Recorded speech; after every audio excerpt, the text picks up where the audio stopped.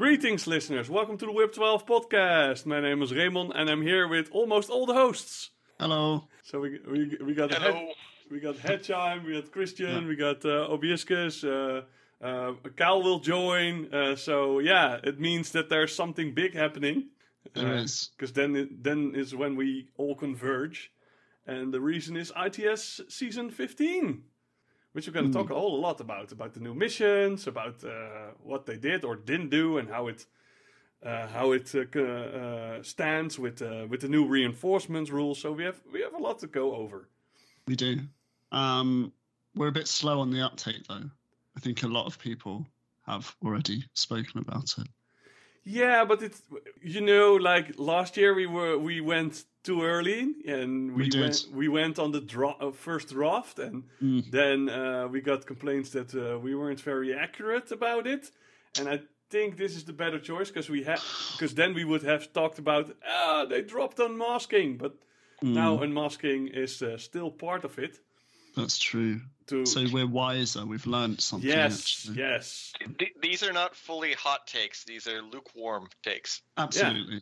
Lukewarm takes. We've let other people work out how the rules actually work, so now we can, say things hopefully more accurately. Yeah. Cool. I actually played a new mission, so that's. Oh, have you played? You've played beer pong. Yeah, I can't not call it beer pong. Yeah. So actually, cool. I have some. So we start off with a little bit of experience with the new rules. So hopefully we will say more smarter things about it. So let's just go over what do we think of it first glance. I am lukewarm, mildly positive. I think it's a decent pack. I think there are some things I don't like, but I do like the new missions. I think they're cool. Last year, Ray, I remember we had this exact conversation, and we said, maybe next year more specialist missions will come back. Mm-hmm. I don't think that has happened in a massive way, but I think some of the new missions do encourage them, and I like that. So I am mildly positive. Yes. Well, I'm also mildly positive, even be very positive, because I thought ITS 14 didn't change that much to 13. 15 has at least 3 new missions. Has this resilience operations, which we aren't clear how they work yet, because we don't know how the new classified deck looks. Yeah, so it's probably worth saying at this point, we haven't seen the new classified deck. There is a new mode of play as well that's coming out, which we haven't seen at all. No. Because there's just a lot coming, and with the whole reinforcements and how that works with the current rules, I think there's a lot of change and to the positive. So I'm actually very glad with how this is going. There are some things I do and don't like, but we can go over that. But all in all, I think this is I'm very happy that they didn't go as stale as ITS 14 was, and try more and new things. Yeah, I agree. I am looking forward to the new game mode.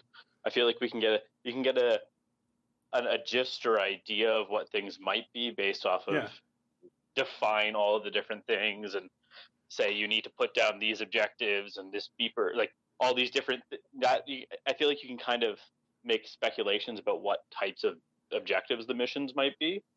But it seems like it'll be interesting. I really like the idea of your opponent not knowing what your mission is. Yeah. So.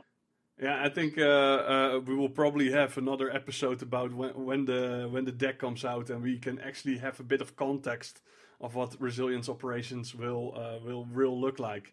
Yeah, I think if I had to make a guess, it's probably a bit like the Maelstrom cards from 40k. If anyone's played that, you get the sort of random decks where you have like a random deployment, a random mission. Yeah. I'm guessing. I don't know at all. Really, I heard a few of the old grumblers saying, well, this is 2020. A custom-made mission system now being made official in some sense. I think it's a bit less random than the Maelstrom because Yeah. it's not changing constantly. It's just pick your missions at the beginning. Yeah. We'll see. I think the big thing for me will be what the battlefield effects are going to be, because if those, depending on how insane those get, it could make some games particularly annoying. Yeah.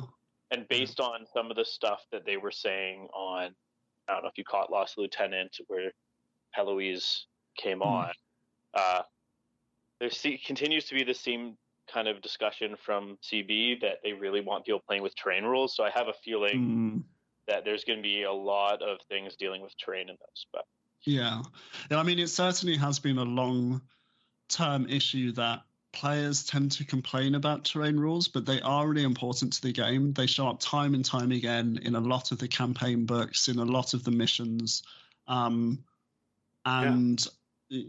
I think it somewhat goes into explaining some of the more irritating pricing models, like the very high cost of MSV and stuff, when you consider that they expect that people play with, low vis and things like that. I'm really happy that they now have an example of table loadouts or layouts now.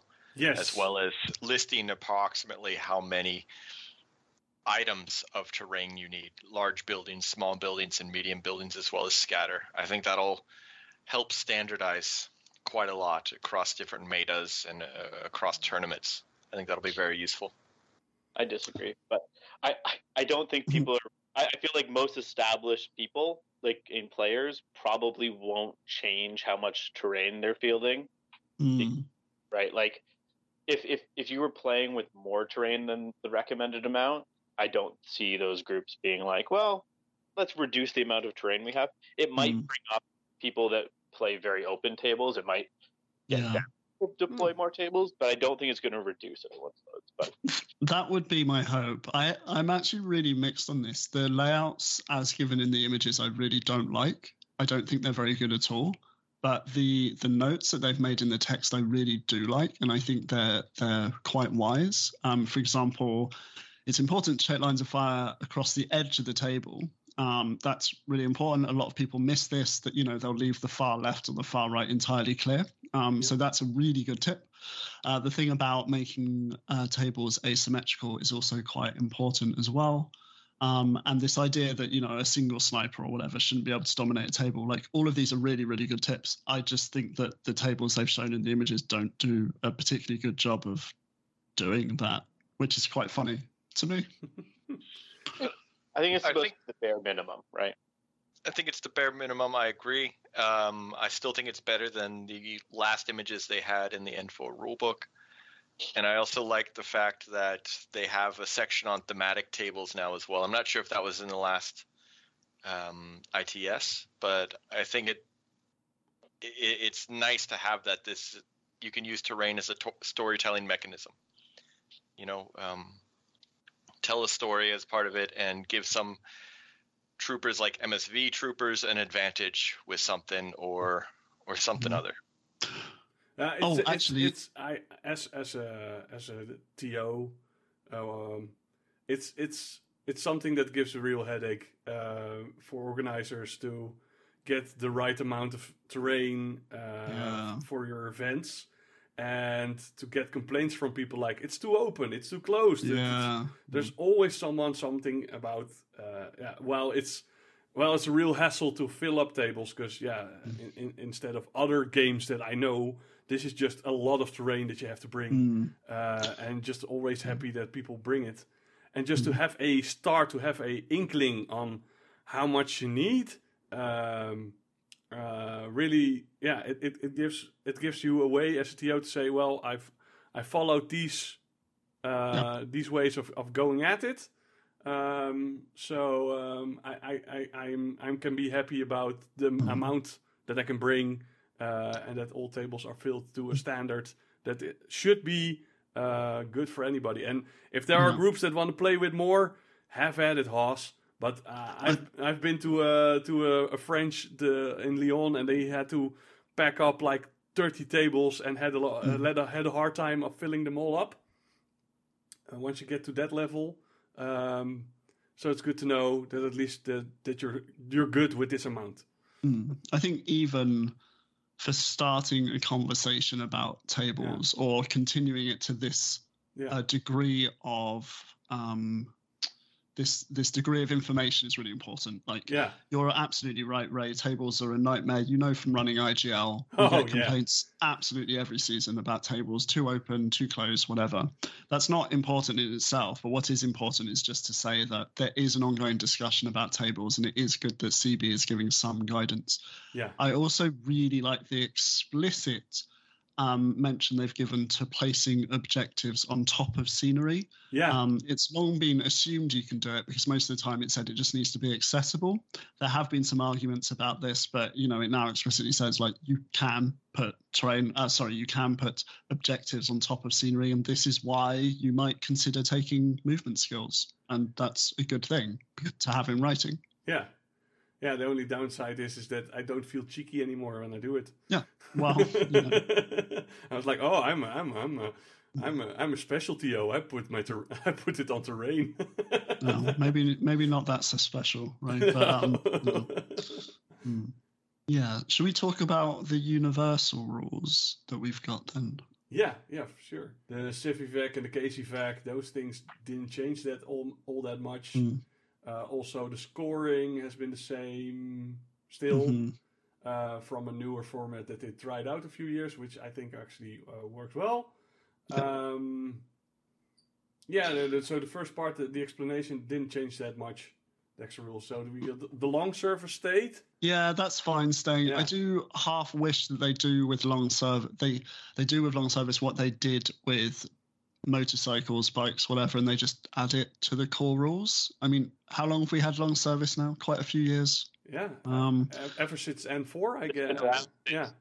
No, N3 had it a bit, I think. There was at least I'd say 2 seasons of N3. Like I don't remember. It's just like assumed in my mind that it's going to be there. Yeah, I just wonder if now it's time to actually put that into the rules instead of having it as an ITS consideration, like they did with motorcycles. Yeah, but it's okay. I like it, so it's fine. Arguably, the only difference, I guess, is it only is something that matters for ITS, right? Like outside of ITS, it doesn't matter.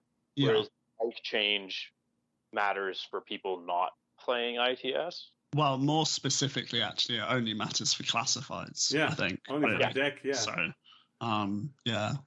Are there no? Wouldn't it also matter in Lost Lieutenant?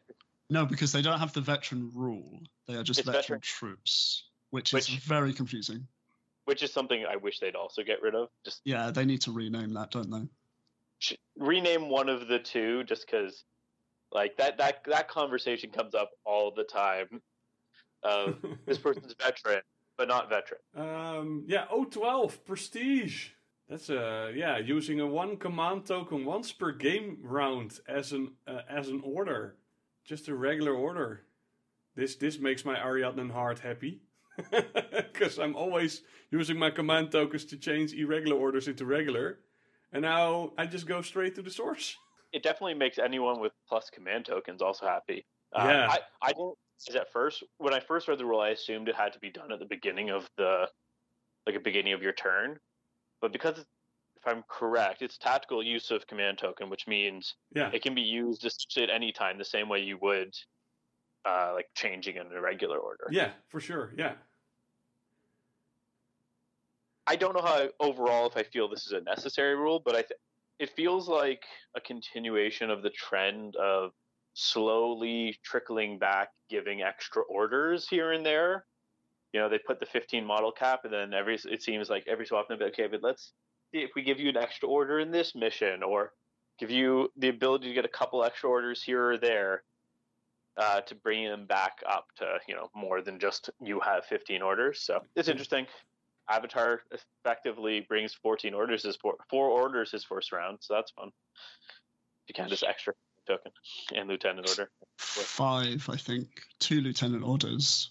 Plus. Oh, sorry, you're right. 5. Which is, that's a thing. This is the rule that I don't like. I don't think it's necessary. I really liked early N4 where there was a bit less of this. My controversial opinion of the day, here we go, is that I think Infinity is actually a more fun game played at lower points levels with fewer troops and fewer orders.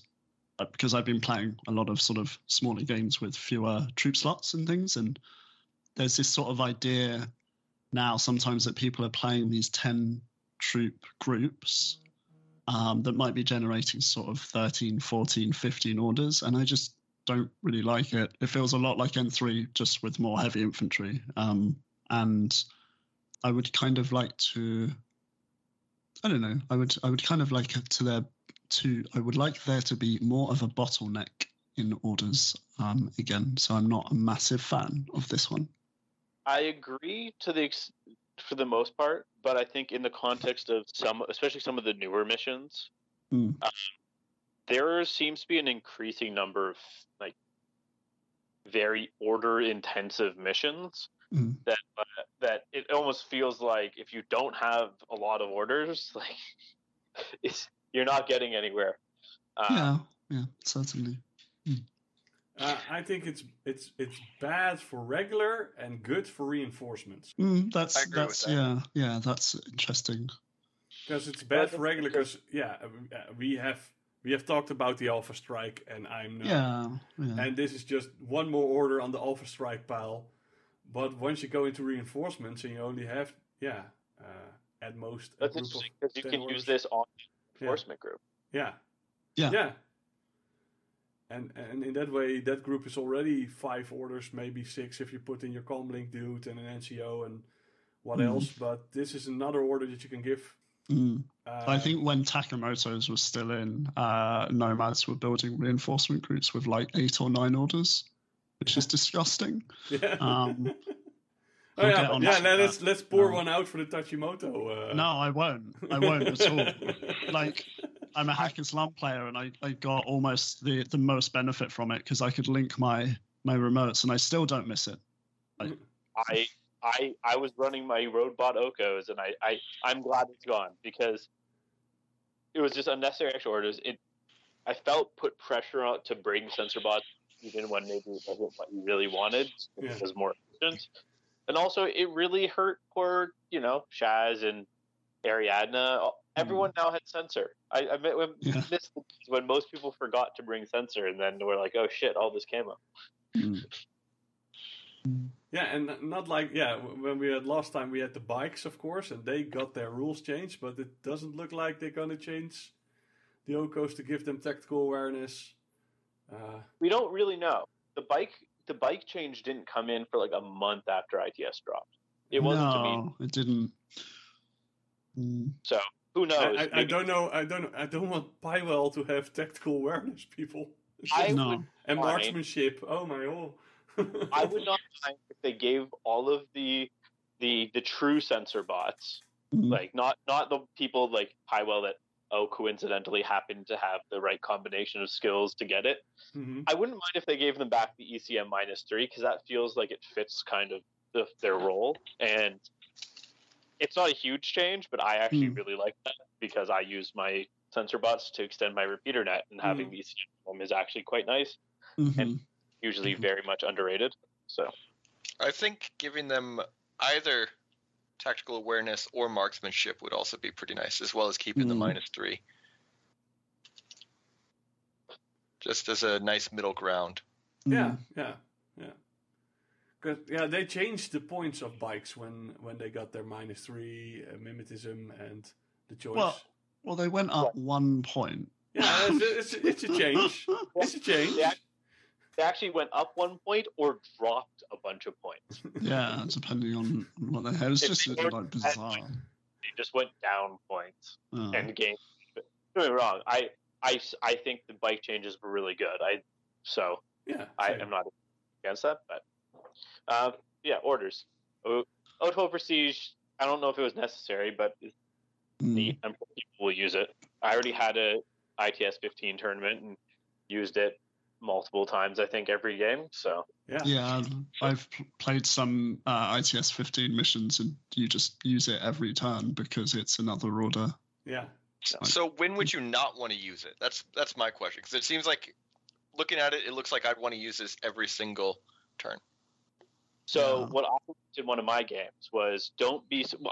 We were playing it because we misunderstood that it could be anywhere in a turn. So I just used it, every turn. And there was one time I had to heal my tag, my Zeta, and was like, oh shoot, I didn't need that extra order. I just reflexively spent it, and now I rolled a 20 to fix my my Zeta and blew it up. So there are times that you want to save a command token to reform a fire team, or if you think a court order is going to be more valuable. Like, there are times that extra order isn't super valuable. In some ways, the way I was playing it incorrectly, I think made it that there was probably more times you wouldn't use it because if you had to think about it ahead of time. But now that since it's actually, just do it now. I don't think it'll be very often. I think you'll often use it unless you have a specific reason to need to save a command token. Yeah, it looks like if you get fire teams going on, then you probably want to keep a few in the reserve. So it's probably easier for vanilla use. On the other hand, is a coordinated order more efficient than just going for one? I agree with this sentiment, Ray. I think a lot of people have been arguing about whether this has more impact on sectorials or vanilla factions in terms of the pressure it puts on command tokens. And I think whilst you often want spare command tokens in sectorials in order to reform your fire teams, whenever I play a vanilla, I always want spare command tokens to do coordinated orders. And I've actually been known to spend all of my 4 or 5 command tokens on the first turn in Hackers where I'm just doing like multiple coordinated orders. Yeah. Particularly on a mission like Biotech 4, because as we all know, that's one of the things you do. Because if you calculate it, if I'm calculating it roughly, either use it as an order or use it as a coordinated order. In that case, you have to spend another order, so it's 2 orders to move 4 guys. I don't know. I'm not very good at maths on a Saturday night. Like, say, if you won't use the command order, if you see that command order as a regular order, then it's 2 orders to move 4 guys once. Yeah. One of the interesting things about this is that I think an extra order with no other stipulations or caveats, like advantages attacking, whereas a coordinated order doesn't advantage attacking to the same extent because of the half burst rule and the burst thing. So I tend to use command tokens when in coordinated orders for mobility. It's to move multiple troops. And sometimes it's to take cheeky shots at ARO pieces, but more often it's for movement. Whereas just having an order in and of itself, like I'm probably going to put that on a tag or something because I'm just going to shoot you a bunch more. That's how I'm thinking about it. This is more likely to be aggressive, I think. Yeah. Well, I used it at least that I was with beer pong. I was trying to push a button and it wouldn't do. So I can spend another command token to at least get that button and run away. Yeah. As a relatively new player, I find myself at the end of my turn running low on orders because I mismanaged my points. So I don't think I'll be using it as aggressively. I think I'll just have it as a repositioning tool in my back pocket. Like if a fire team's in a really poor position to end my turn, I'll just be like, oh shit, okay, let me reposition here over here. Yeah, I mean, there are a bunch of uses for it, aren't there? Could even use it to suppress, couldn't you? Want it? Yeah, or when you're going first, it's kind of like having counterintelligence. You can just say, okay, cool, you strip 2 from this group, I'll throw one back into that. If you have counterintelligence, it's just 2. I'm back up to my full 10 order group. Yeah, and that's the exact thing that I'm a little less keen on. It's that exact interaction. Yeah. How do we feel about border skirmishes, the AD troop rule? I think it would be a reason to bring an AD trooper in these kind of missions. Because have it in front of them. Can we read it out? Yeah. Yeah, so once per game, you can deploy a troop that possesses one of the airborne deployment special skills, so like parachute, combat jump, etc., inside an exclusion zone. If it's combat jump, I think it has to touch the edge of the exclusion zone. If it's parachutist, it just comes on the edge of the board. And you don't need to roll. If it's combat jump, you don't need to roll. It just comes on the edge, touching the exclusion zone. So it gives you, well, first of all, you get to actually put those troops in the middle of the board on missions that have an exclusion zone. That's really cool. And secondly, it gives your combat jumpers that sort of a little bit more sort of flexibility without having to roll, essentially. I think it's cool and I like it. I think you could make handy use of it in certain missions like unmasking and rescue, where you have to get into the middle. Your infiltrators can't, so it will probably make my choice for with a normal list with no exclusion zone. I will bring a infiltrator, but I would once I go with these missions, I will probably swap out the infiltrator for a combat jumper or AD jumper specialist. That's cool. Yeah. Pretty handy. As someone that plays factions with low fizz combat jumpers, I like it.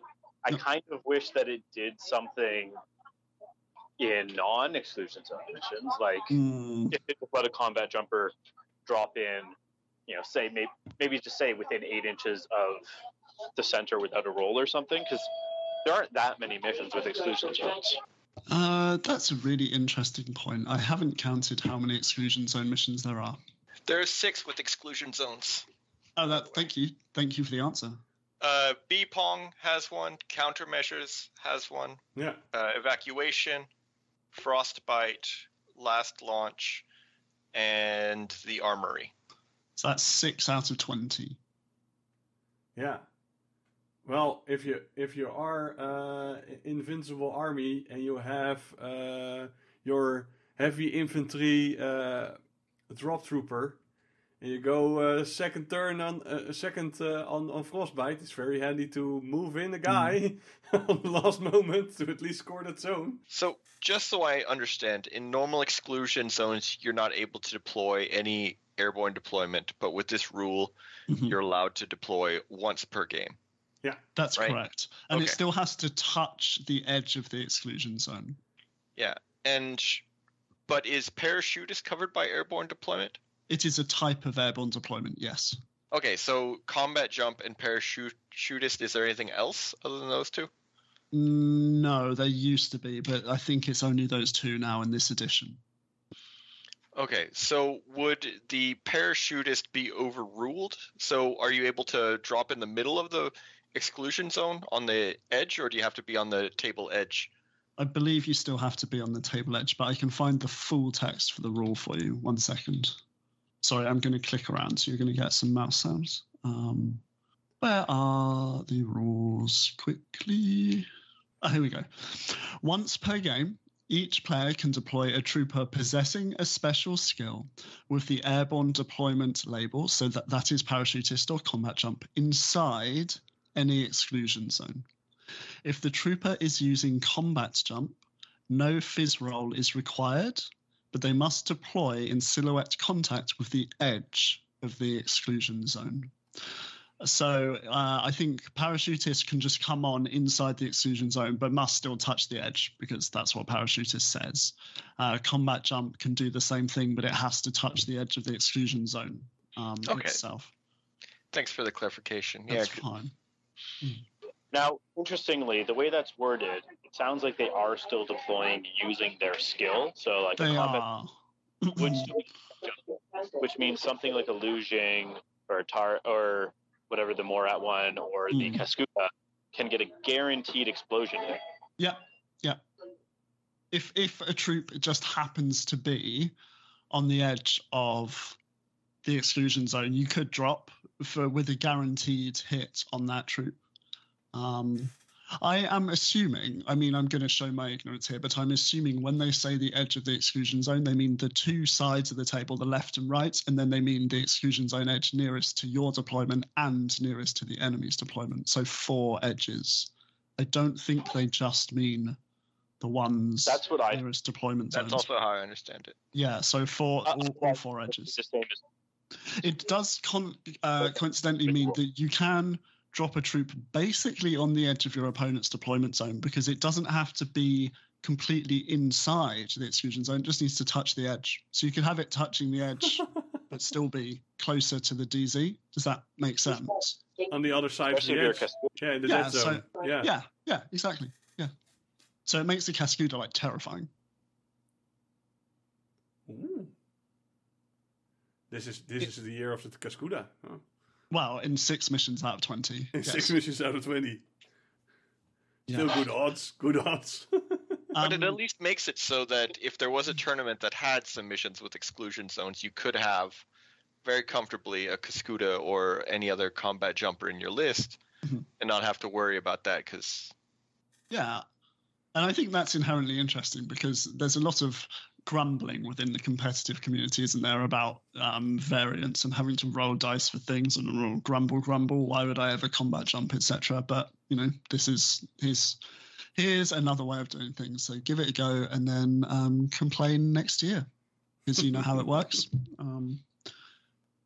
I'm a bit jaded by people complaining about everything all the time. Yeah, because you mostly get all those complaints. Yeah, absolutely. just play the role, see how it works. Leave Hedgehog alone. Yeah.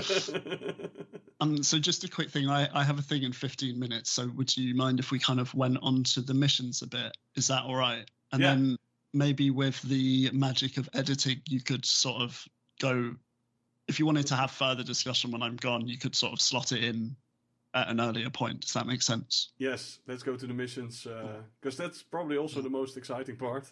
It is. So we've got 3 new missions. That's Bipong, Evacuation, and Last Launch. And I think we've lost 2 missions. I haven't done a full count, but I think we've lost Cryogenics, and I think we've lost Rescue. I might be missing some. We also lost Quadrant Control. Okay, right. That's fine. Which is actually good, because Quadrant Control is probably not that fun in reinforcements. Yeah, but we still have Supremacy, which is Quadrant Control. I think Frontline is the worst for it, though, right? Because at least Supremacy and Quadrant Control were end of turn score. Yeah. The worst is the end of the game, isn't it? Where you just can't do anything. I'm just sad QC's gone. I thought Quadrant Control was a fun mission. Also, now we only have 1 Quadrant Control, like only 1 zone control mission. Yeah. So Quadrants. We still have Frontline, I guess, as well. We've got Frontline, which is sort of widthways across, isn't it? Yeah. And then I don't know. Yeah. If you are a TO or worker and you're organizing a reinforcements event and you're putting in Frontline, you're doing it wrong. Well, I mean, IGL's been testing reinforcements, haven't we? And we've had a couple of problems with missions.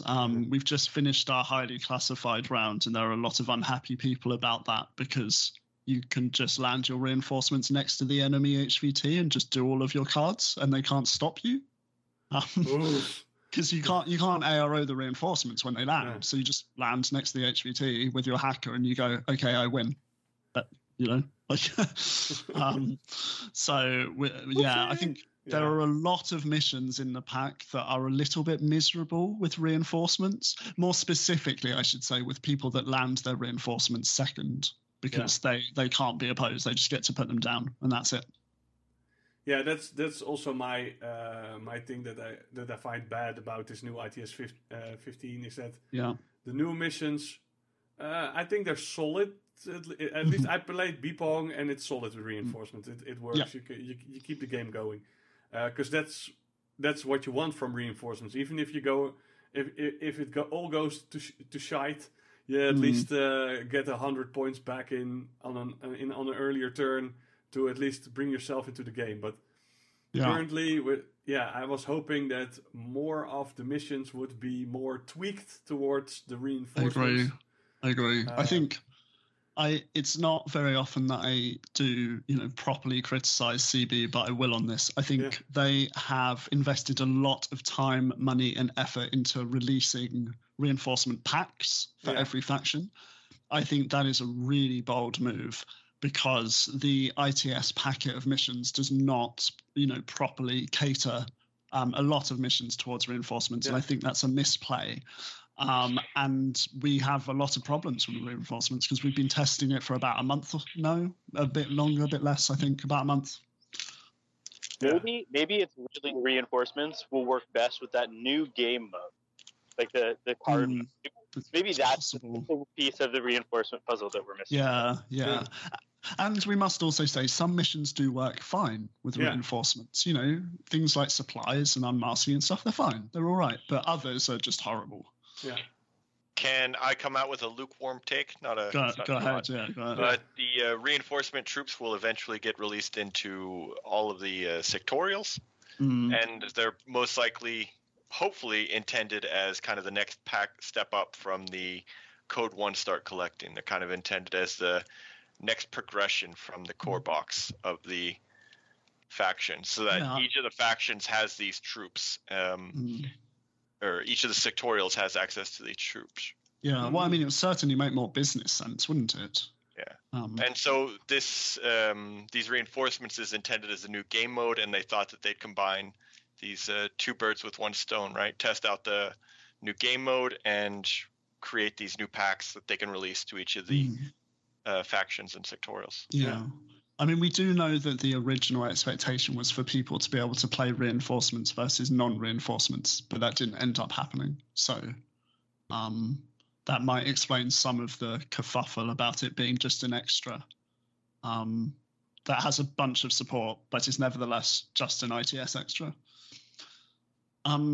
Because we're running out of time, and I'm going to shoot off in a bit, I just want to quickly say I do really like all of the new missions.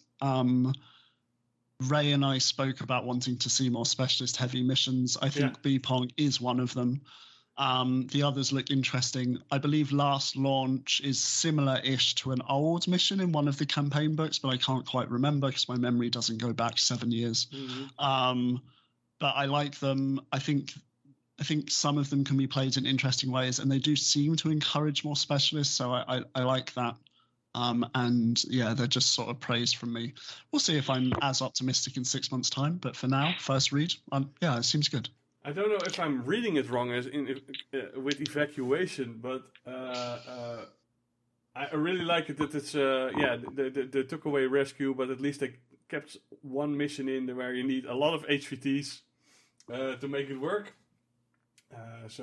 With these 5 civilians and then your own HVT, so in the end there are like 9 models on the board.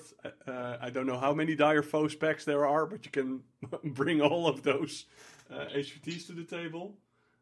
Just a clarification, you press the button on the edge of your deployment zone and you get to extract a civilian or an HVT.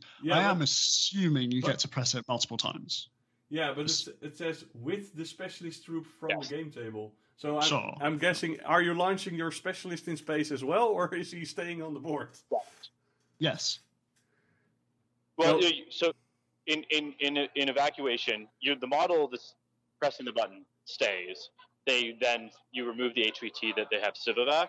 I also believe, if I remember correctly from the rules, it doesn't say you need to use the one touching your deployment zone. It says, I believe the rule says like an evacuation console. Okay. Which means you could actually use either evacuation console.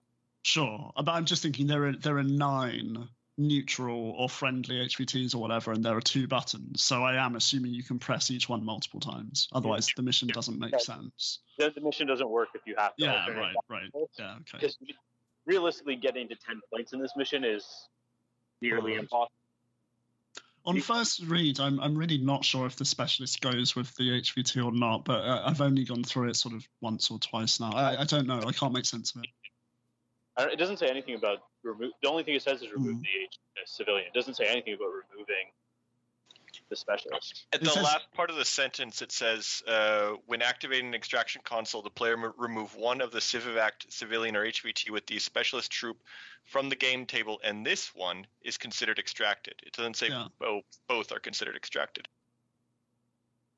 Yeah. It says with the specialist troop from the game table, this one is... Does it mean that they're both removed, but only the civilian counts as extracted? Or I don't know. That's how I read it. I'm not here to do grammar. I was wondering a lot because I was like, all right, you're launching your specialist as well. So how many specialists do you need to bring to at least get the full amount of points? Or is it just the HVT that was with the specialist troop that is launched? Yeah.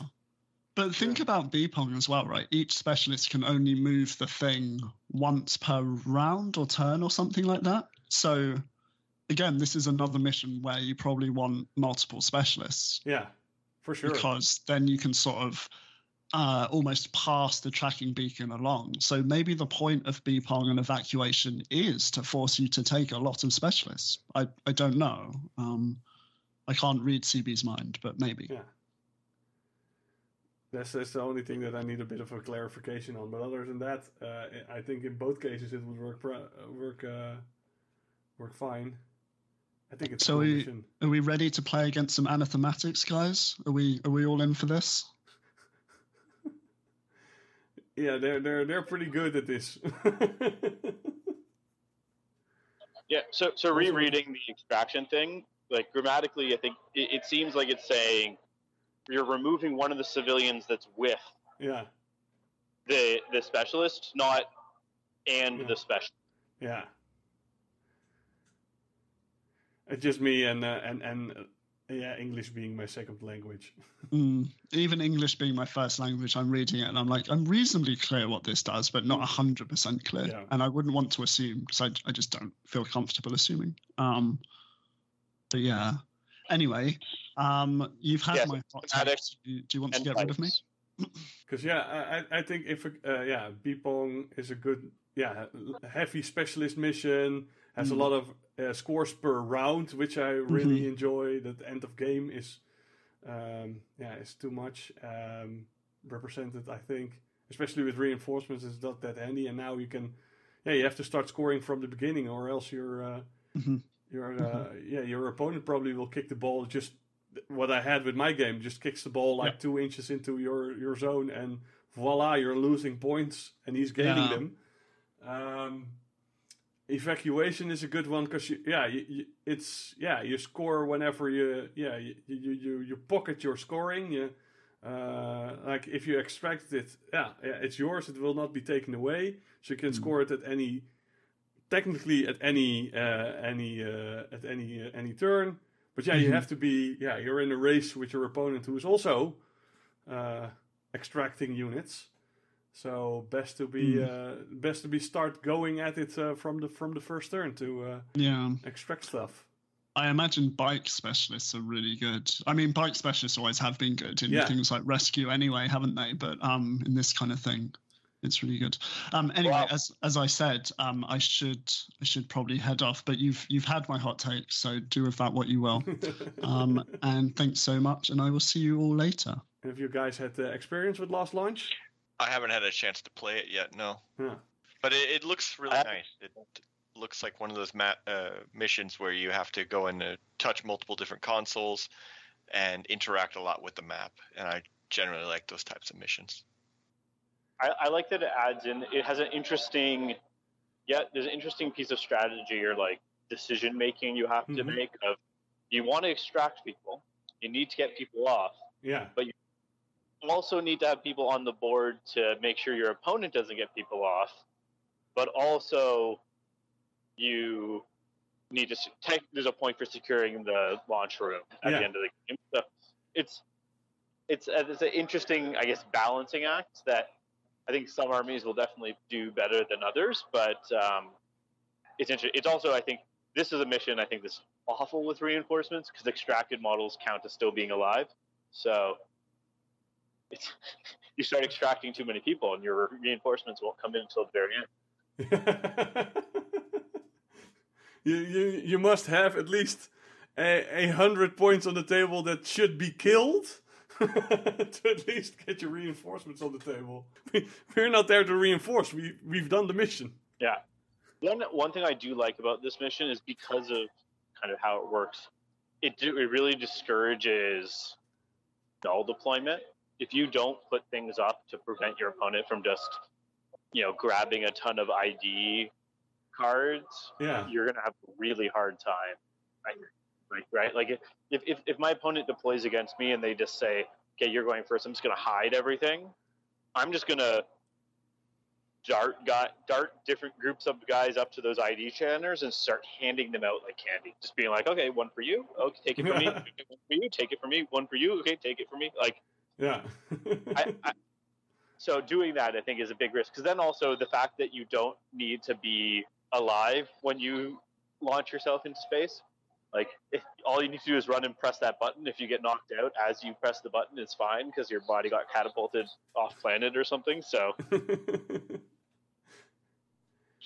yeah, for sure. Yeah, it's a fun way, and also, you need to bring enough specialists to get yourself ideas, but it also gets you points if you kill more specialists.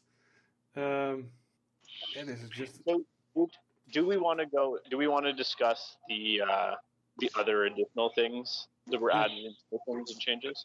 The QAZ creatures and the QAZ zones, yeah. Yeah.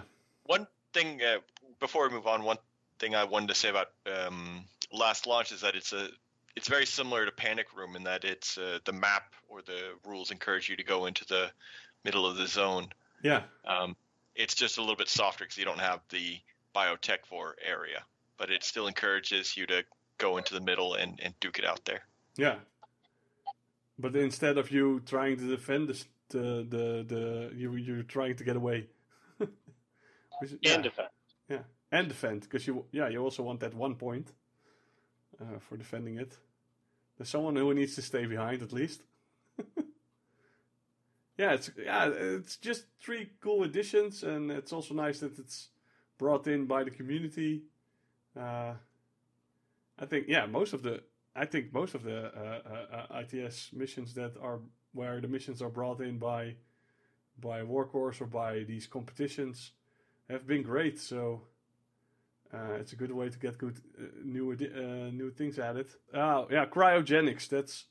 That's the one that I probably would have liked that it would stay because it wasn't an easy mission to get into. Like, how do I score?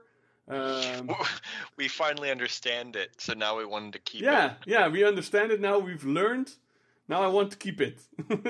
Oh, you can use Civivac to move the HVTs around after they're extracted? Oh, that makes the quadrant control portion a lot more fun. Yeah. I think it could use a little bit of tweaking, but to ditch it altogether, I don't know. There are other missions in this pack that I would rather have seen gone instead of cryogenics. So we're still missing to talk about the QAZ creatures and the quantum anomaly zones, correct? Anything else that we're missing? That will be a thing. So let's start off with the extras, then go back into the new rules for the older missions, and then go over the older missions that we already know, but what they would mean in this new with the reinforcements and stuff. So the extras.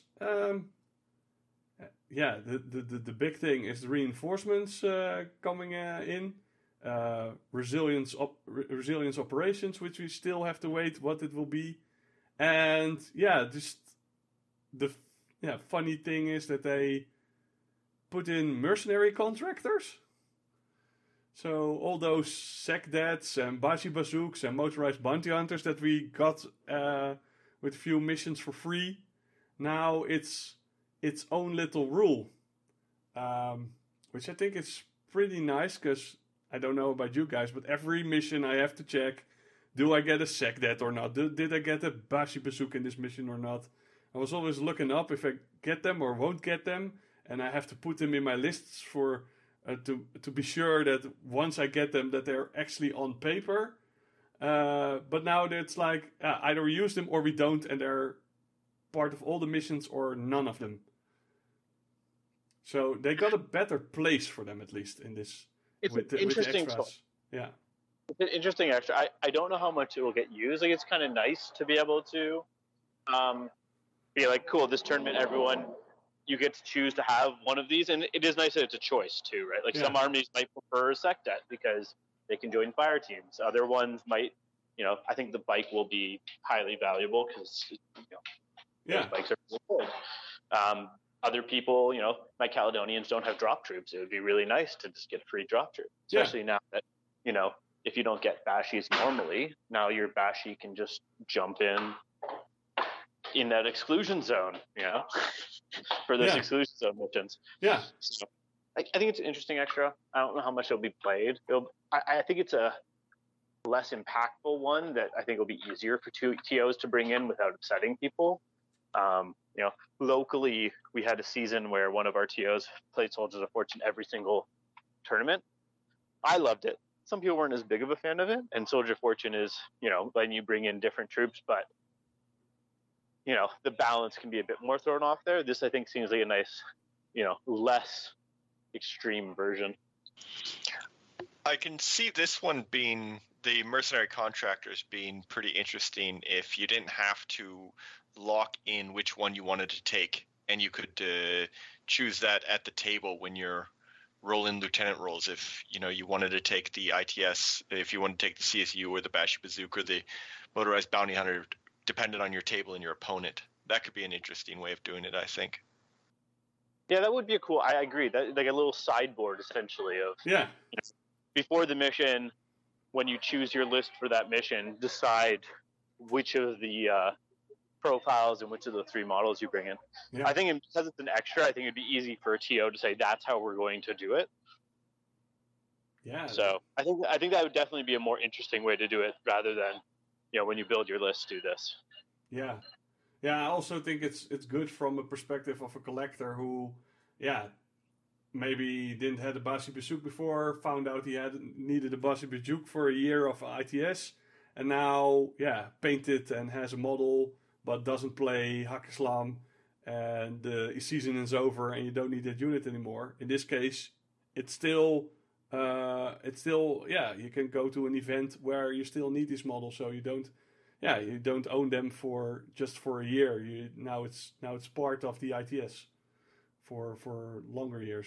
But still, Soldier of Fortune is here. Escalation tournament. You can go from 100 to higher. This is nice. Free game.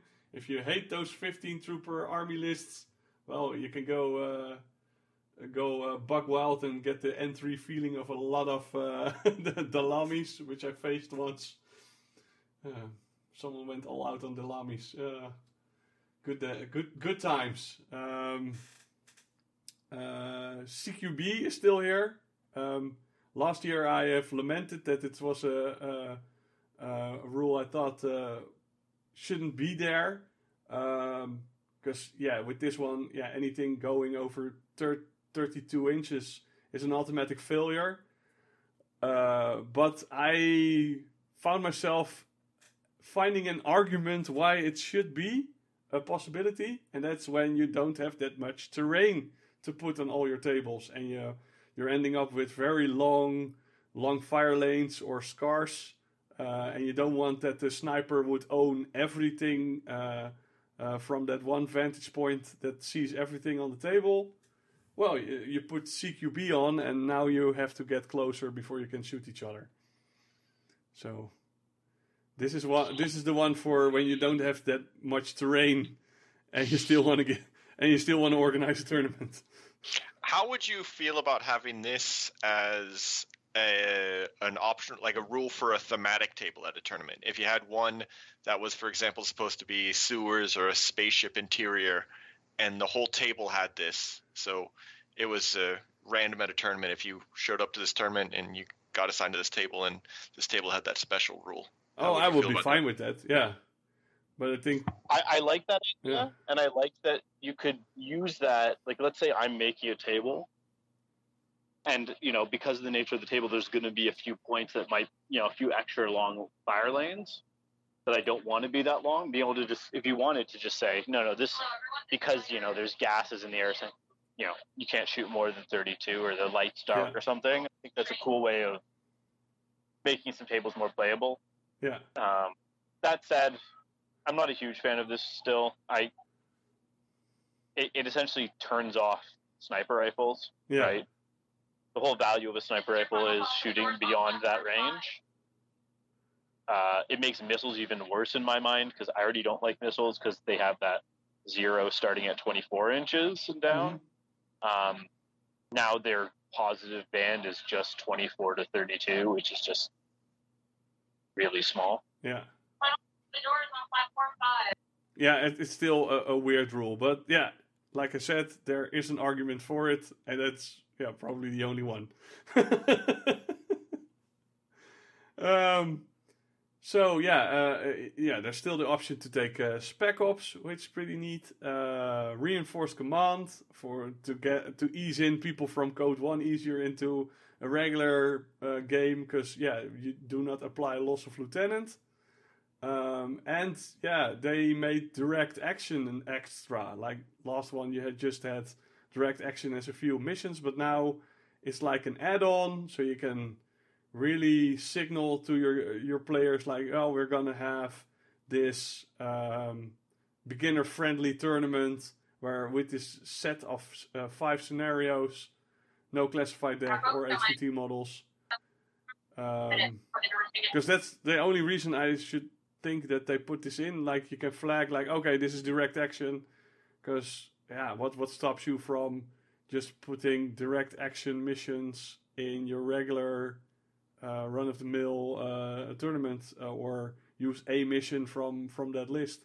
So it's a bit... I'm glad that they listened to the community and made direct action 5 missions instead of the 4 last year. Like, they did it by just moving Annihilation, the main group, to direct action. But I think that makes sense, right? Like, Annihilation belonged with direct action because it was it was the OG direct action mission. Yeah, for sure. That was probably one of the easiest changes that they could do. Oh, now we have 5. Job's well done. All right, see you all tomorrow. Now we can go into these quas creatures and quas zones. The new flavor of what does this template do now? That I have to put on the board. Makes Ariadne cry. Yeah, for sure. But let's be honest, it makes everyone cry because even people with BTS 9 are going to roll ones. For those that haven't read, we should probably go over what those the new zones do. Yeah. Quantum anomaly zones. Yeah, would you read that, Jordan? Just one second. And this is in some missions, like we had before. Like we had either a free unit, or we had the rule that you have to put these templates as terrain features, or this gun bot that could help you. This is fitted in some missions, so you have to, like last editions, have to look. All right, how did supplies change this time? Yeah, I will say, if you haven't already, follow Dice Abide, grab their little PDF chart that says what each mission has. It's super handy. I have it printed out for tournaments, so I can just quickly look at it and then yell it out to the rest of the tournament what's missing. So quantum anomaly zones. Before deployment phase, each player must place 1 circular template. So this time it's only 1. It's not the 2 like it has been in the past. They can be placed on any surface of the game table that is equal or larger in size than the template, and they must be completely outside of any deployment zones and cannot be overlapped with another quantum anomaly zone. So, change from last season, they can't be overlapped, so no more stacking all of them in one place, but at least there's only 2. I can't remember, surface of the game table, I believe tops of buildings do count as surfaces of game tables for the purpose, because that's how like drop troops can land on them, but I'm not 100% sure. Continuing the rule, the player that kept deployment must place circular templates first, so that's in line with all the turrets and stuff. If you keep deployment, you place yours first. During the game, each of the circular templates is an area of difficult terrain, 0G, and a saturation zone. So that's the same as last season and 2 seasons before that. So it's difficult terrain, 0G, and saturation. Moreover, any active trooper that declares or performs an order inside of a QZ, a QAZ must make a saving roll against BTS with a damage of 10. Failing to save results in a loss of 1 point of the wounds or structure attributes. Man, and here I thought I could sling paracommandos closer to my enemy, but now I have to avoid it like the plague, because it is the plague. I think it gives a nice take on. It changes them up slightly, so you actually don't want to. You definitely don't want to enter them now. I think it's a big difference. I think realistically, in the past, they used to be like, speed bumps, right? It'll cost me, I'll need to stop, I'll need to spend an extra order, or, I just ignore it, so it's terrain. Yeah. Now I think you genuinely avoid them, right? Like, you don't want to pass through them. Even something with high BTS or multiple wounds, you don't want to be rolling, because inevitably, you're going to roll that one, right? You're going to take damage, and that's never good. And you roll them several times, because it's, you move up to it, you touch it, you have to stop, you take a damage, then you move through it, you take a damage, then you move out of it, you take a damage, so you take this at least 3 times.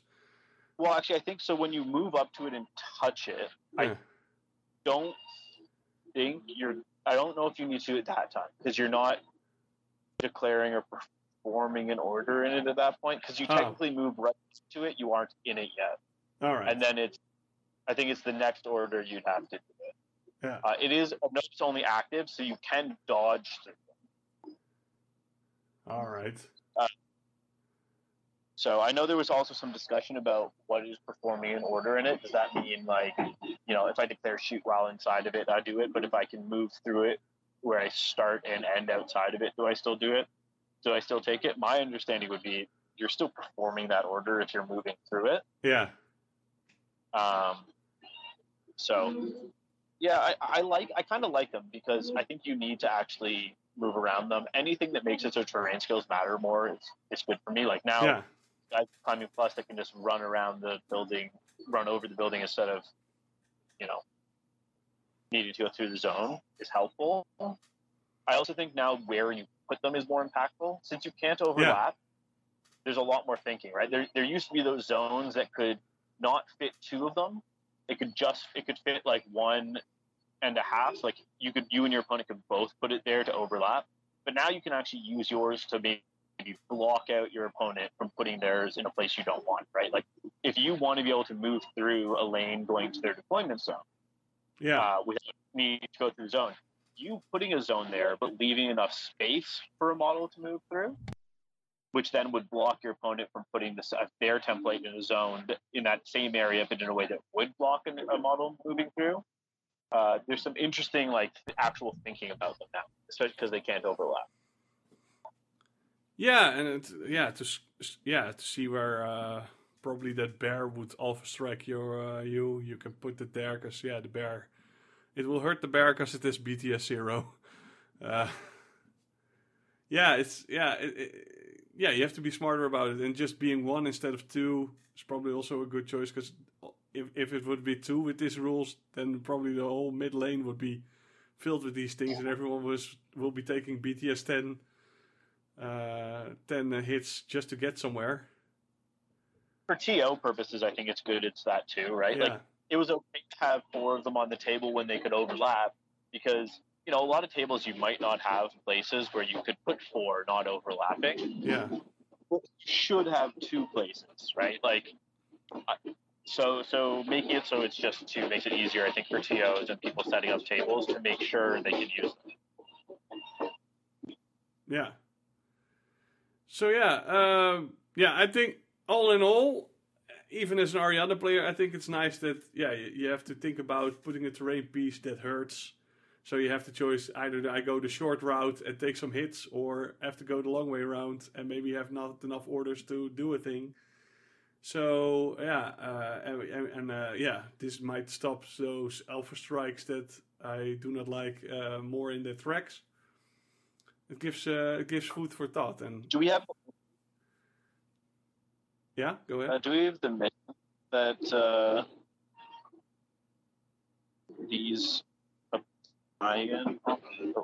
Actually, if you give me 1 second, I can tell you what missions this is on. Let me open the cheat sheet.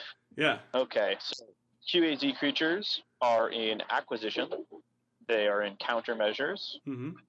They are in supplies and we're talking about zones, not creatures. I jumped ahead. These zones are in capture and protect, so that's good. Making it harder for your opponent to get to your beacon. Yeah. Your opponent can't just use a lot of times in the past, your opponent would use a fast-moving model that would use the zone to speed themselves up. Now it actually does block them. Decapitation, which again, slowing them getting to your lieutenant. Firefight, similar situation, and frontline. Yeah, they're actually in a few logical missions. Yeah, where it helps you. Yeah, or cool. So that's QAZ done. Yeah.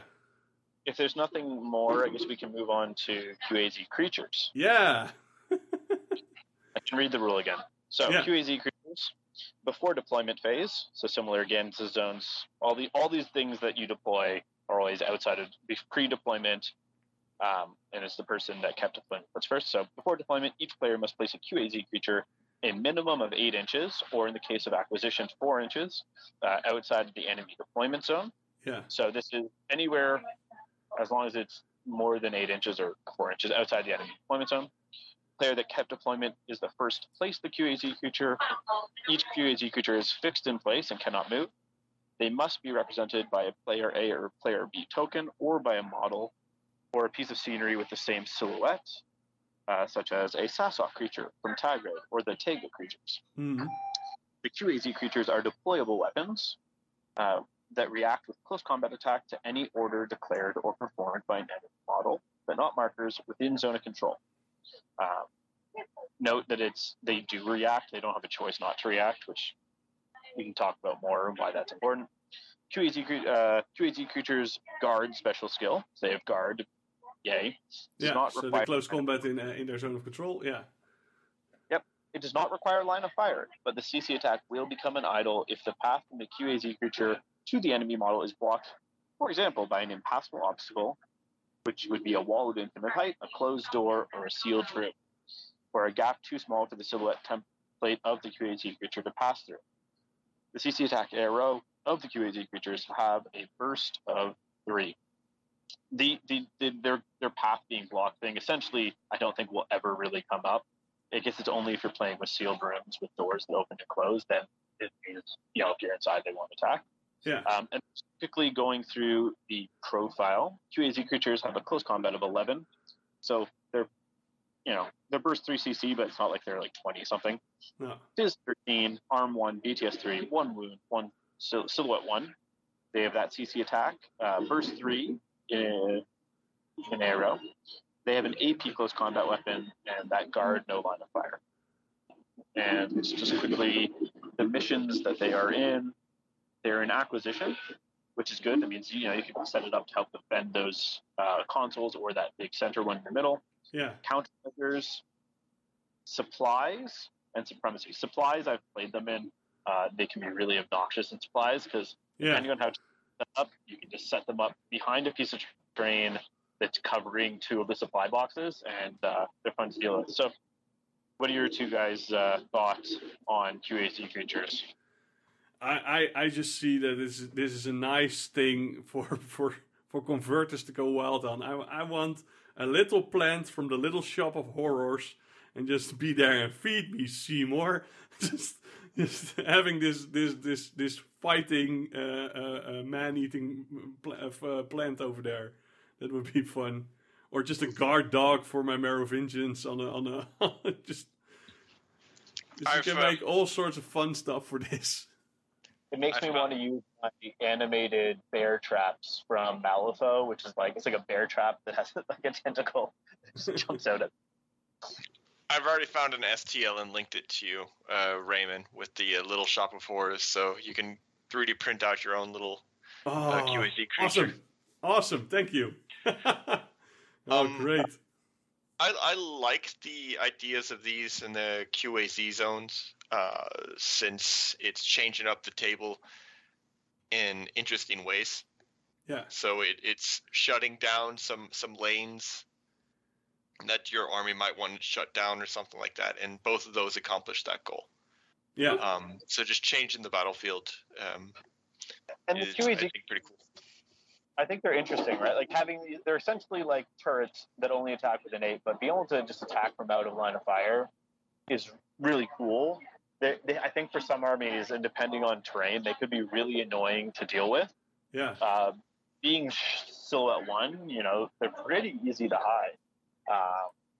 And the one, in some ways, the best way to deal with them is, because they have to arrow, is you might just need to move your own melee guy up into range of them and just try and win that fight. With only CC 11, a strong martial arts guy knocking them down to like an 8 or something, you have a good chance. But again, first is always scary. So I don't know, I think they're interesting. I think the missions they put them in makes them particularly interesting. I think initially a lot of people were thinking, oh yeah, I can put this like pretty much right up against my enemy's deployment zone. Like in acquisition, you literally can put it. Since acquisition, you only need to be 4 inches outside deployment zone. Its zone of control can go into the enemy deployment zone. Yeah. But I really think for a lot of those missions, your best bet is actually to help defend those center line objectives. Yeah, for sure. Yeah, I agree with that. Yeah, I like them. These are, yeah, I think they're more thought through than people would recognize, because they are put in those missions where they can actually count. Any new rule that? Not really. They changed the name of Master Breacher to Hazmat Ops, but it does the exact same. And it's just call it all Data Tracker already. Why change the name? Turrets are still in a few missions. Yeah. Named Frontline, Power Pack, and Armory. They're the exact same as they were. There are a few missions that got small tweaks here and there. Yeah. I know one. Looting and sabotage being one of them. Well, let's go over all the missions from the start, because so to go off with acquisition. This is one We'll do that intro better. Yeah, let's go through all the missions now and see what small changes there were in them. So acquisition has got a quas creature, which is nice for that.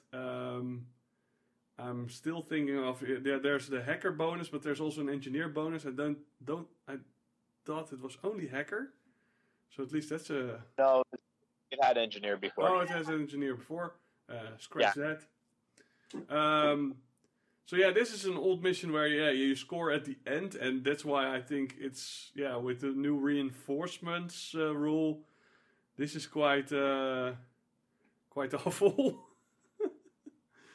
Oh man, I've checked the rules beforehand, but yeah, you could deploy so close on things.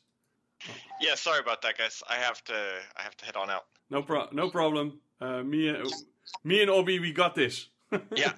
Take care. Have a good evening, boys. All right. Bye. Bye. Acquisition's not the best for reinforcements, considering you can just drop onto that center console end of game. It's similar to the old hide a TO model the whole time. Yeah. I guess the difference being is your opponent will know for sure that it's coming, so they know you have your reinforcements, but still, you can pretty much drop. You can't drop touching the point. You can't deploy touching the point, but you just need to deploy such that you can move and touch it. So yeah. Especially if you got some multi-wound thing and just move in, take a hit, still stand there. Yeah.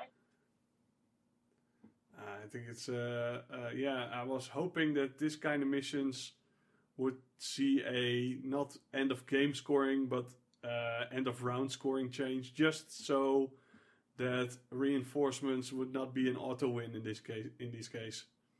If you go second. Thing change for acquisition. Yeah. Okay, B-Pong, we've already talked about. That's one of the new ones. So we can move on. Biotech 4, everyone's favorite. Yeah.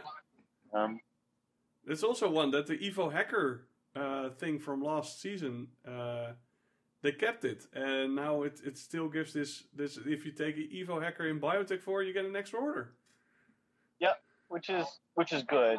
But it also means, unless you're one of those lucky people that has, Scylla or a combined army evil hackers, evil hacker bots are really slow to actually get out of the biotech war zone, and are pretty much guaranteed to just go down. So it's kind of like you can get an extra order, but that thing is probably going to die, or you're spending more than that extra order to get it out. So I see it as the evil hacker just gives 2 orders in your first turn, so other people can leave. This is just for the evil hacker to take one for the team. Yeah, unless you're playing combined army, because then your evil bot, has a gun and is 6'4", or if you're playing Phalanx or Aleph or Shock Army and have Scylla, who she can just run her way out with her little bot. So it's a nice bonus. I think sometimes it's crap, but and Biotech 4 you all go to the middle, so to keep safe. And now with reinforcements, it will really get really crowdy up there. I think it can be really fun with reinforcements. The interesting thing about Biotech 4 is you can actually, if you really wanted, you can try and make it so that you get your reinforcements on an earlier turn. Right? You can be like, you know what? I lost a lot of guys. I lost a decent number of guys. If I just left this guy behind and he died, well, then I get my reinforcements. Yeah. Which actually, talking about in a similar vein, we didn't really mention it with the QAZ zones. You can use QAZ zones to knock yourself unconscious. Oh yeah. Which matters for reinforcements, but also for classified purposes, right? Like by assuming they still have the doctor or engineer when your guys type classified. Still to wait what the classifieds will do. I just step in and out of the QAZ zone, fall unconscious, and then just have the guy right beside him to heal him, right? Like it's similar to the old jumping off a building to go unconscious. Oh no! I'm rolling too well on my saves, and now I cannot do my classified. Dang it! My good luck is working against me. Mm-hmm. Okay, so what's that? Okay, so capture and protect. Capture and protect, I believe, has stayed pretty much the same. It does have those QAZ zones. Yeah. And it still has the hazmat ops, or formerly master breacher. I think the QAZ zones actually are a big change here. I think, it had zones last year. Yeah. But they're the zones, I think, for the most part, were more of a speeding you up, because the things that you'd send to grab it usually had terrain skills. Yeah. But now the fact that you can, depending on terrain setup, be able to put up a zone like right in front of your thing, so people either have to climb over buildings or risk taking wounds while they grab your thing in and out. Like now, I think the QAZ zones are going to be a lot more impactful. And capture and protect's not a particularly easy mission to high score, because getting there and back is a bit tricky. I think it'll definitely be interesting to see how those play out. My Sujan is still fine. He'll just tank the wound on his way out or in, or if I'm around. They have enough wounds going around, but I think it should be interesting. Yeah, and they give the option to making someone a data tracker, or as we say now, a hazmat ops to get this 0G, so you can move faster through. Yeah. This. Yeah, and with reinforcements, I think it's also an interesting mission, because, like we know, this mission, it's hard to get to the other one's deployment zone and take away this beacon and put it in your own deployment zone, because it takes a lot of orders to do so, and not being killed in the process. So I have played this where we just both scored an objective and that was it. A classified objective and not much else. But with reinforcements, you can at least get close enough to make it more viable to at least score. And while you're defending your beacon, you lose a lot of 100 points, and then you can counter with your reinforcements group and be closer to his beacon. So yeah, you can really do some nice counterattacks with them. steal a beacon. So this can be an interesting one. I would definitely put this mission in when I also put reinforcements, because this can get interesting. For sure. Okay, next we have countermeasures. Yeah. I'm glad they still have. I do really enjoy this mission. Yeah. You do have QAZ creatures in it now. Yep. So that should be, that'll be, and it has an exclusion zone, which is important for those drop troops. Yeah. So the QAZ creatures, this mission can already be pretty order intensive. So now being able to put down the QAZ creature, and I think here the QAZ creatures, you put your QAZ creature protecting your HVTs. Yeah. So maybe you end up clumping your HVTs a bit more, or maybe if you have troops guarding one of them, you have the QAZ creature guarding the other two, or two, however you want to do it. Having these annoying little critters to protect your HVTs is kind of nice. Yeah, for sure. And there's the Evo hacker bonus again to give you some extra orders. Yeah, and this one, your Evo, it's not going to die from a zone, so why not? Yeah. I always like this mission. And it depends on what the classified deck will bring, the new one. Yes, that will have a big impact on this and highly classified, and other missions that are heavy in classified objectives. For sure. Well, speaking of one that has no classified objectives, decapitation. Go murder someone's lieutenant and the designated targets. Mm-hmm. It has a quantum anonymity, so anonymity. Whoa, this is very Finding Nemo. It has a class zone. Yeah, so QAZ zone's kind of nice here. It can help because it's probably not going to save your HVTs. The HVTs usually die pretty easy because they need to be in that middle. Yeah. It's a 16-inch deployment zone, if I recall correctly. Yeah. They're up there. They die pretty easy, but your zone might be able to help slow down the approach on your LT, or honestly, maybe even if it just helps provide saturation protection for the HVTs, that can even be big because those things can sometimes just take way more orders than you'd expect. Yeah. To die. And if you're shooting them now through saturation, that'll make it even more annoying. Yeah, for sure. Yeah. As long as it takes more orders, then you're probably happy. They will end up dead because with the 16-inch deployment, you have to put them like 20 inches away at least. And I found with a lot of tables that you maybe have like one decent spot to hide, so at least one ends up in a place where it doesn't take that many orders for your opponent to start shooting at it. So having this zone, so at least take a few more orders, can be the difference.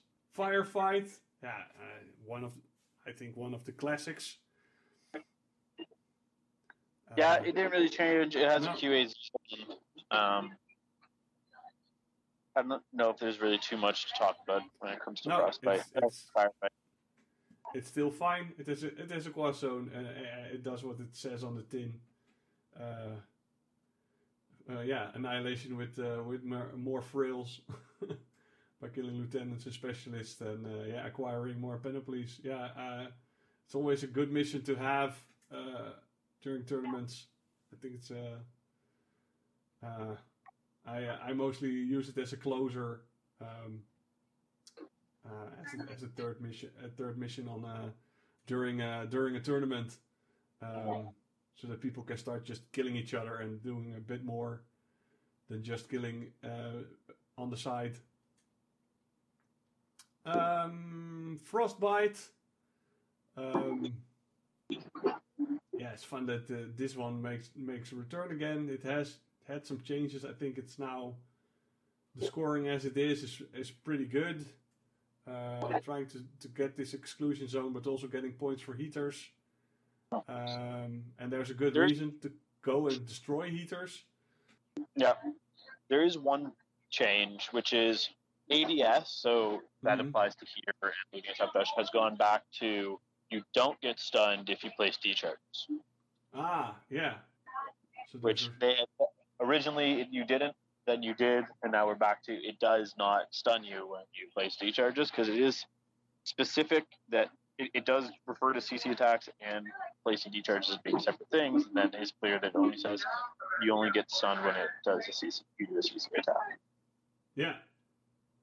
So there's a good reason to choose who's the Hazmat Ops, because he brings a D-charge, so that means you can kill a thing without getting hit. Yeah. Frontline. This might be the worst mission. In my opinion, this is the worst mission for reinforcements. Yeah. Because it's end of game scoring. Yeah. And it's primarily based off of zone controlling. Mm-hmm. And your troops you can literally drop your reinforcements into that middle band, which is a good amount of points and a short move away from getting into your enemies. I think it's just too much ability to drop and score points. Yeah. Reinforcements. If you go first, you really, really, really have to knock down your opponent to such a degree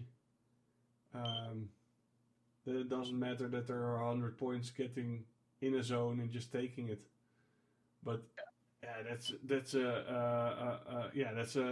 a hard walk uphill to get that done. Yeah, I think realistically, I don't like reinforcements at any mission where you're scoring points for holding zone, especially if it's end game. I think it's just from yeah. I guess technically Armory, but Armory is Armory and Panic Room do have, I guess it's not necessarily fully end game, but Armory is one extra point. It's not as big of a deal, but even end of turn, I just don't like reinforcements for holding zones because it just feels artificial to drop those points for holding zones. Yeah, for sure. Like in regular games, Frontline is, I think, fine. It has an emphasis on the second player having an advantage of being able to see where he needs to put his models down to score to maximum effect. But on the other hand, your opponent who alpha strikes could potentially damage you, so that you cannot do that in the second turn. But with reinforcements, you don't stand a chance to hit those units. You could deploy and say game over. That's so yeah. If you're putting in frontline when you have reinforcements, you're doing it wrong. It's just it's now to win. Other than that, the changes. It has a turret. It has a quad zone. Didn't change that much. It has 4 classified objectives, which is also meaningful because we get a new classified deck. We'll see how that affects. And I think it's important. It will be interesting to see how the classified deck changes. This is the mission also where you're trying to kill specialists. Yeah. There's always the question of, there's enough classifieds in the classified deck currently that it's, depending on how many missions you're playing and, what faction, there is some validity to saying, I'm not going to bring any specialists and I'm just going to pull card. I'm just going to, hope to get the pretty much half the deck where you don't need specialists and just build both those.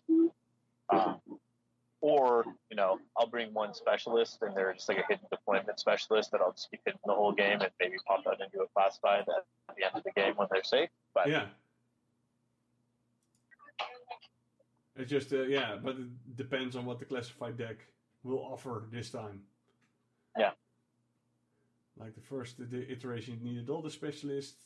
In this one, you didn't need to as much because there were missions without needing classifieds without needing a specialist per se. Maybe they go in a whole different direction, but we don't know as of now. Yeah. Well, speaking of highly classified, I still don't like this mission, but that's just me. I just prefer countermeasures over highly classified. I don't think it's really changed It has changed really at all. This is a mission that has joint command, which is technically an extra thing that we haven't talked about yet. Joint command is you get an extra command token, which is simple. Hey, I mean, some people might start with 6 command tokens. That's fun, which you can immediately then spend on regular orders. Yeah. I've never been a big fan of this mission, to be honest. I've always much preferred the rotating objectives and countermeasures. And really, it's just because I find this mission can punish more if you get a bad drawing of cards. Like, you could be playing highly classified, and if you're playing Ariadna against someone else, sure, you're playing this, you bring a hacker, but you could draw 3 hacking missions. Your opponent kills your one, and you're just done. Whereas countermeasures, because there's that rotating deck, like, okay, whatever, bad draw, maybe the first round, but I can sub one out for a non-hack, like a new card and all that. So yeah, I've never been a big fan of highly classified for that. Yeah, there's a reason we had on the IGL Classy Hessified to give it some changes that made it more interesting. But I also seen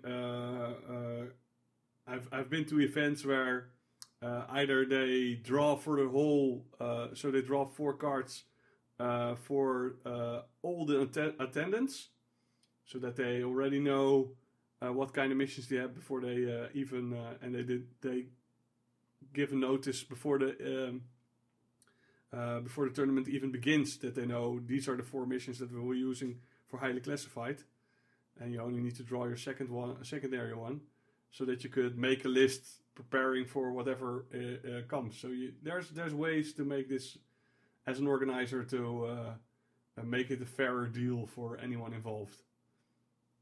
Yeah, my thought is, at that point you're making so many changes to the mission. It's highly classified to me is just a different mission. Yeah. Like, I play classified, but I do enjoy that variant of it. Yeah. The only thing with that mission is I feel like it just ends up being the same pool of missions a lot of the time. Like, there are clearly easier missions, or there's missions that you accomplish while already doing stuff you already wanted to do in the game.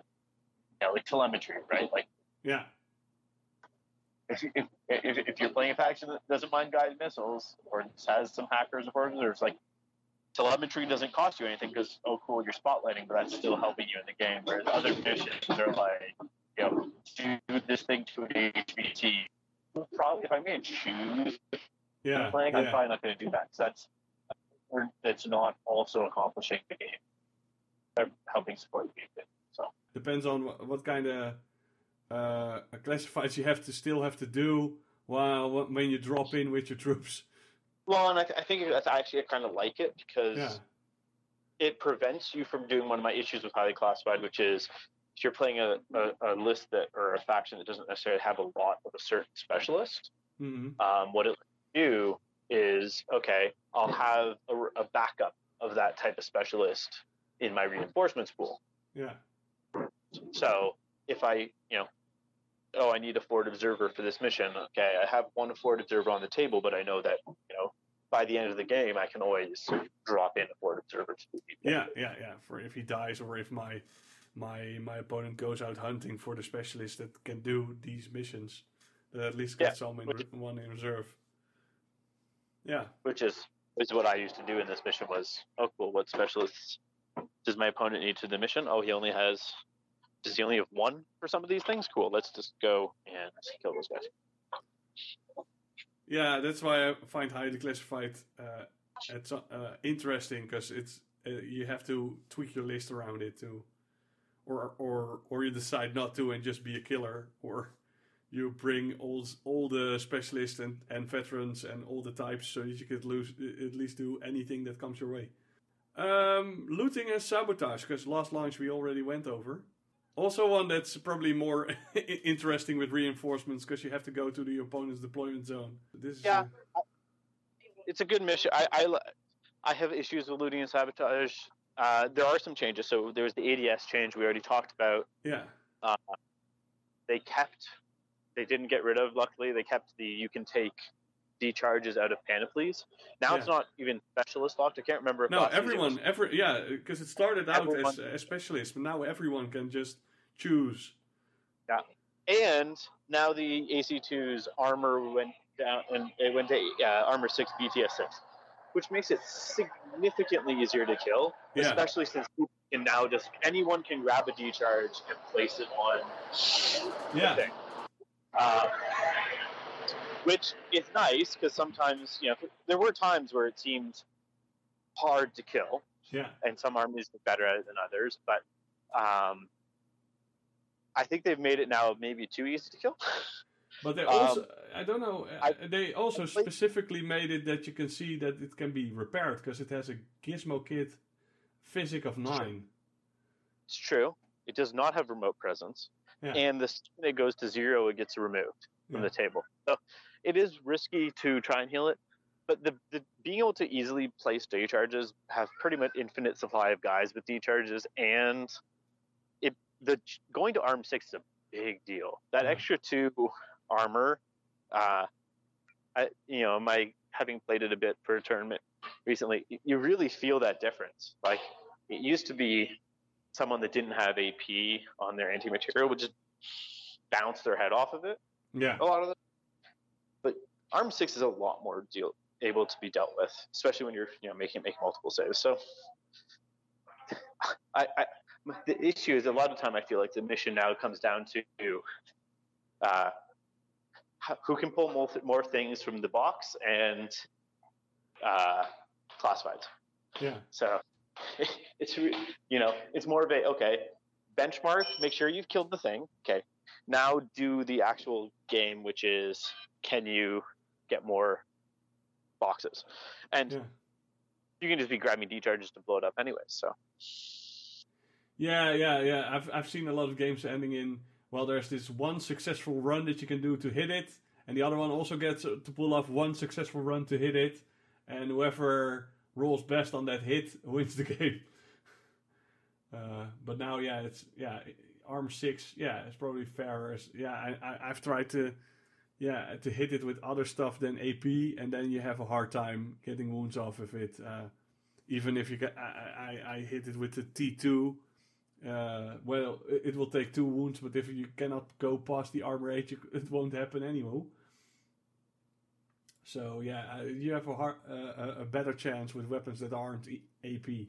Yeah, good changes all out. Like I said, I think this is a fun mission for reinforcements because you drop close and you can have another go instead of that one time that you can go across. You might have a second time with the 5 guys that come and reinforce your force. Mind Wipe, this is one also for reinforcements. It's already in your opponent's DZ, so I think this is also fine for reinforcements to make another go at the rogue AI. This is also a game that has ended for me. I don't know as well. We both pushed the button in the middle, and that's it. Yeah, I like this one. I've always liked it. Trying to get to the other side is nice. I think it's good for reinforcements. Same ADS change, right? No, there's no ADS on these. No. I do like it for reinforcements because it means that, your opponent pressed one of the sides, the one button, and maybe you didn't have guys on the field that can get to the other one. You can be pretty much guaranteed to be able to drop and at least press that center button because your reinforcement will have at least a specialist. Yeah, I think it's still a good mission to have. I think also solid for reinforcements. Then the next one is Panic Room. I think this one is far more doable with reinforcements. I like Panic Room. I think it's a more interesting armory mission. Yeah. And I think it's a more reasonable biotech war. Yeah, for sure. Yeah. You can at least place units that you do not have to run from the get-go out of a zone. You could place a few guys that could at least stay there until the second round to start running. But by that time, you're probably already going for the Panic Room because, you want to score each round or else.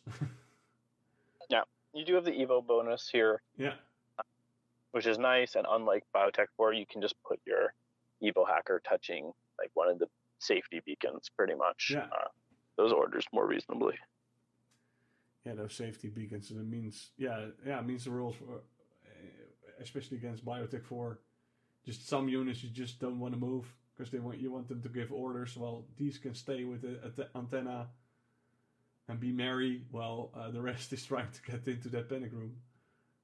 Mm-hmm. And this is especially a nice one with reinforcements because you cannot drop into the armory from the get-go. So you're not like, I can score at the end. You still have to make moves to get in and survive what comes your way. And yeah, if you you do not score at the end of the round for all the points. So at least gives you it's more tweaked towards reinforcements in that way. Power pack. Always love this one, especially if you're a TO, that you make sure that you have enough terrain on the sides. Yes. Yeah. If you're TOing and you have this mission in your lineup, make sure to think about it because those corner zones can often be very sparse. Yeah. But don't put it so much that then the normal deployment goes up. So. Yeah, you have to make the right balance. This one got joint command, so an extra command token, which you can spend to your leisure. Other than that, it's more or less the same, I believe. Mm-hmm. Yeah. Which I believe is the same for supplies. Yeah. Supplies changed. The biggest thing here is those QAZ creatures to help defend those supply boxes. Yeah. I think in terms of reinforcements, it's not a bad mission for reinforcements because it kind of helps you chase down those boxes. Yeah. But it's not a terrible one it's not one that you wouldn't want to play reinforcements on. No, for sure. Same goes for Power Pack. I think it's also fun for. You have to. Yeah, there are these consoles that you need to cover, but you're mostly going for the middle. So and you still have to roll whip rolls to score those activating antennas. So Power Pack I also think works well with reinforcements. Therefore, Mm-hmm. even though you could, to go second is still very handy, especially with activation. But you still have to do it and be able to and take those consoles where you need to run off to. Yeah, supplies. Yeah, you have a second go at. Yeah, I've played those games where someone took the first turn and just run off with all the supply boxes. That's my technique. I was I'm playing Starmada recently. My supplies Starmada is if I go first, I'm going to smoke out those objectives. I'm going to have the roadbot and Oko grab two of them, the second roadbot grab the other, and then they all just run back and hide on top of the building. Your reinforcements might help you actually be able to dig them out. Yeah, you actually have a chance of sorts. What's next? Supremacy. I don't think this hasn't really changed either. No. It has QAZ creatures. Really interesting. Supremacy apparently has QAZ creatures, so if you want to protect a quadrant, I guess. This is probably the one where QAZ creatures are least impactful. Yeah. It's same old. I've always liked Supremacy because it's end of turn scoring. Plus, there's those buttons to press, but the buttons aren't flipped back and forth, which means it can it actually can feel good if you have time in the first couple turns to actually press the buttons. So that's out of your mind. Whereas when they flip back and forth, you don't want to necessarily do that because you flip them and your opponent just flips them back. Yeah. So, it's a solid mission. It's not ideal for reinforcements. I've already said I don't like zone control missions with reinforcements, but it is end of turn scoring, so it's not like your reinforcements are going to drop in end of game going second and just win you the game or win you a ton of points. Okay, what's up next? The Armory. This is I always liked it. The classic objective room mission hasn't really changed. You still get a defensive turret, same as last year. Yeah, Evo hacker bonus. Evo hackers bonus, which is nice. This isn't a super order intensive mission, but it's always fun. I always like building the room, and I love any mission that has panoplies because I like just grabbing random stuff. Panoplies. Last time I played this mission, my Raptor bot, like his synced bot, pulled an HMG out of the box and went on to double crit an Amur and kill it, and then crit and hit twice on a TR bot and kill it. The little Raptor bot ended up just doing most of the work. It was pretty great. So one of my most horrible losses where most of my guys just died in my active turn because my opponent Quarky Mats just grabbed with his Boktar armor +4 out of the box and just became armor 7 and would not die to save my life. Yeah, that'll happen. Yeah, that's always fine. I don't think there's really too much to say about Armory other than that. No, it has an exclusion zone, so yeah, it's also fair for reinforcements because they cannot drop into the room. It scores per round. And finally, last mission. Unmasking. Which was removed and luckily came back. I think it was a mistake that they removed it. I'm glad they brought it back. Yeah, it's one of the most, probably next to supplies and firefight, one of the most used, played missions, I think, in the whole of ITS. The system works well. Like, you can either go, once you start finding and killing targets, those points will not be taken away, so you can do it on any turn that you're playing. You don't have to. The end of game scoring is only for mostly the activated consoles. Yeah, I think this is a fun one. Nothing really changed. The biggest change is those the dropping troops dropping and automatically touching the exclusion zone edge. Now you can just drop those troops right behind those HVTs. Now you'll want to do it before you activate the console to reveal them. So, because the HVTs, once they've been revealed, now they start reacting and stun pistoling you. But if, let's say, you're about to press a button, you can drop your troop, just staring at the HVT, reveal it, and then shoot it. Yeah. But you will want to make sure you do it in that order. Cool. Yeah. So, this is the new missions. I'm sure we'll have another episode to discuss. Yeah, because if we're gonna go into and try, resilience operations, it just depends on what the deck will bring. So we will cover that on another episode. So yeah, listeners, that's the whole of ITS 15. The things that were interest to us. All in all, we like what we see. And we told you what we didn't like. So from us, thanks for listening. We'll see you all next time.